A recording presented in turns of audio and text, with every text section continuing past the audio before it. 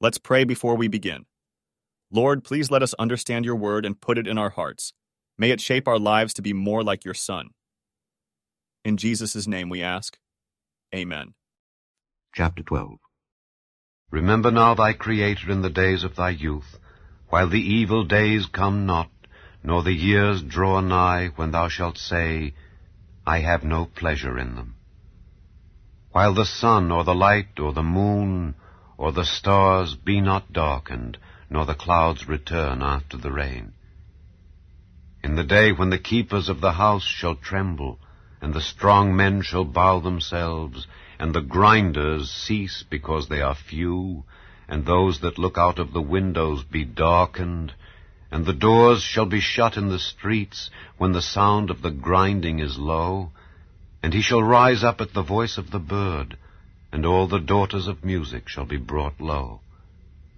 Also when they shall be afraid of that which is high, and fears shall be in the way, and the almond tree shall flourish, and the grasshopper shall be a burden, and desire shall fail.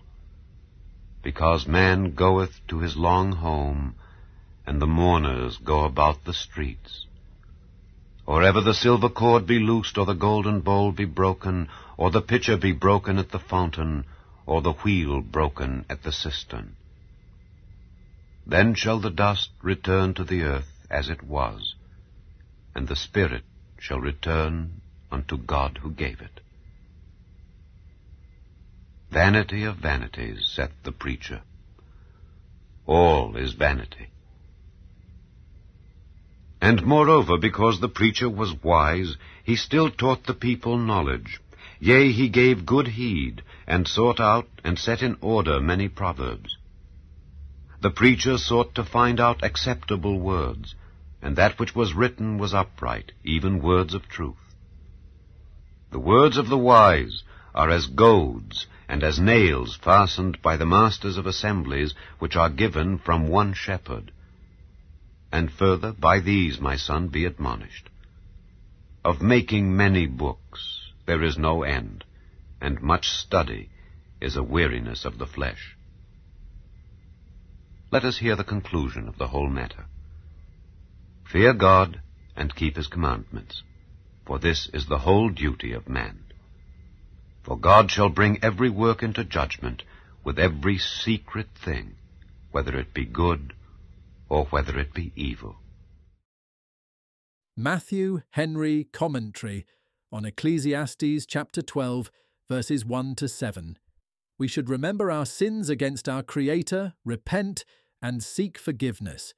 We should remember our duties and set about them, looking to Him for grace and strength. This should be done early, while the body is strong and the spirits active. When a man has the pain of reviewing a misspent life, his not having given up sin and worldly vanities till he is forced to say, I have no pleasure in them, renders his sincerity very questionable. Then follows a figurative description of old age and its infirmities, which has some difficulties, but the meaning is plain, to show how uncomfortable generally the days of old age are. As the 4 verses, 2 to 5, are a figurative description of the infirmities that usually accompany old age, verses 6 notices the circumstances which take place in the hour of death. If sin had not entered into the world, these infirmities would not have been known. Surely then the aged should reflect on the evil of sin, verses 8 to 14. Solomon repeats his text, vanity of vanities, all is vanity. These are the words of one that could speak by dear-bought experience of the vanity of the world, which can do nothing to ease men of the burden of sin. As he considered the worth of souls, he gave good heed to what he spake, and wrote, Words of truth will always be acceptable words. The truths of God are as goads to such as are dull and draw back, and nails to such as are wandering and draw aside, means to establish the heart, that we may never sit loose to our duty, nor be taken from it. The Shepherd of Israel is the giver of inspired wisdom. Teachers and guides all receive their communications from him. The title is applied in Scripture to the Lord Jesus Christ, the Son of God.